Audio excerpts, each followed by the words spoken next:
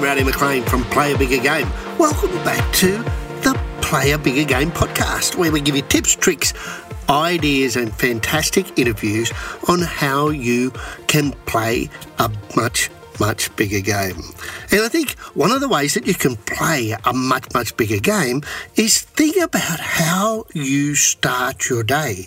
Think about, is it possible for you to start your day differently? And is it possible for you to give it a kickstart? Because, most people I know just sort of ease into the day, they're just too slow to get to go. It's halfway through the morning before they really fire up, and then in the afternoon they start to wind down, and they wonder why they don't get too much done. Or, some of us, and you guys know that I love my coffee, but some of us don't get going until we have our coffee. So, maybe we need to have our coffee earlier. But I think before we decide what we do, let's really understand the importance of kickstarting your day.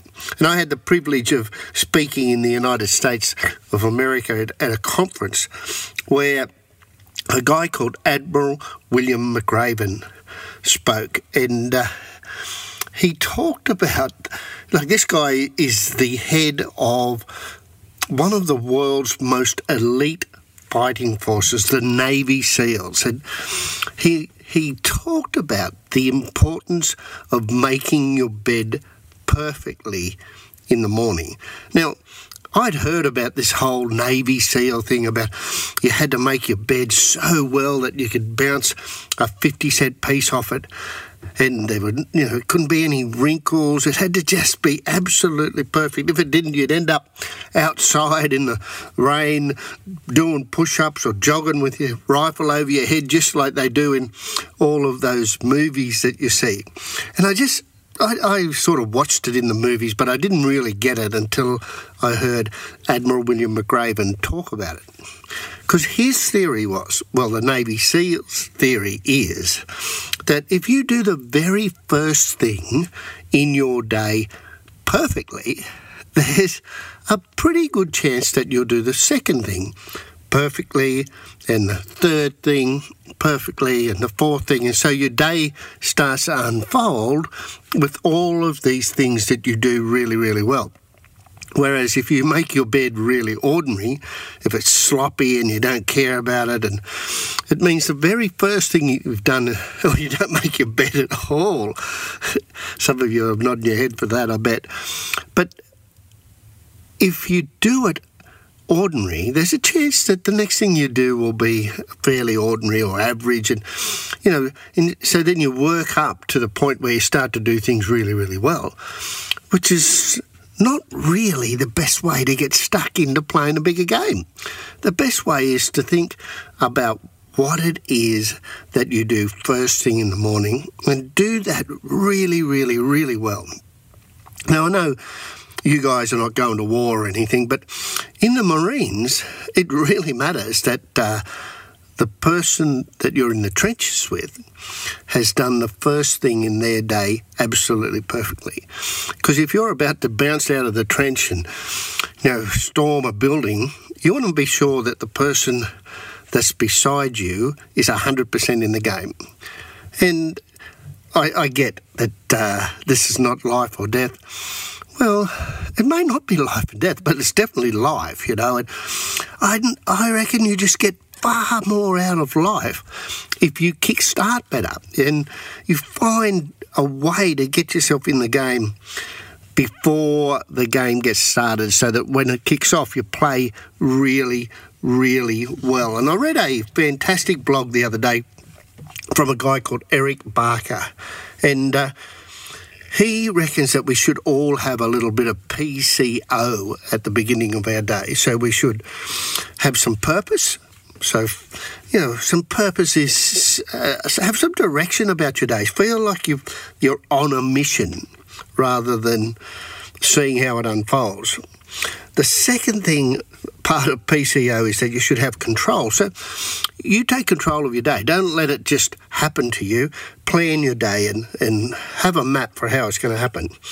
And then the the last part of PCO is optimism. So consider what the problems and obstacles are, and then plan ahead on how you're going to deal with those. So I reckon that's, another good tip about how to start the day. So, one of them is about what you actually do. The other one is about how you think or how you approach your day. And if we really want to play a bigger game, and you think of all the people that you admire that are fantastic and achieving so much, I guarantee that they do both those things. So they are active. In other words, they wake themselves up some way. I'm not saying they all make their bed perfectly, but some of them go for a jog or some of them do some form of exercise, but I'll bet you any money that they're doing something to wake their body up. And then I think they've got intent. They know what they want to achieve in the day. They have some direction, and then they make a plan for making it happen and tick the elements of that plan off as they go. And I think it's a good idea for all of us to do that. I love doing this podcast, but quite often when I'm talking to you about these things, it's reminding me also that I need to do some of this stuff. And if I did, I would be playing a bigger game.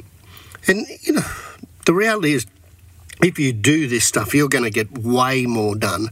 If you start with some passion, energy, purpose, you'll show up better. You'll have more vitality and more enthusiasm about the day, and you'll build confidence. You build confidence because you just get into the game ready to go. And when you get in the game ready to go, you just play a whole lot better. And so here's the reality. If you want to achieve more, be more, do more, and have more than you ever imagined, you've just got to find some way to start strong, to kickstart your day so that you get in the game and get going while everybody else is still dragging their feet around, looking for the caffeine hit, and just, rolling through life instead of having some purpose about how they show up and commit to what happens in their world. And they get that sense of Groundhog Day, every day is the same.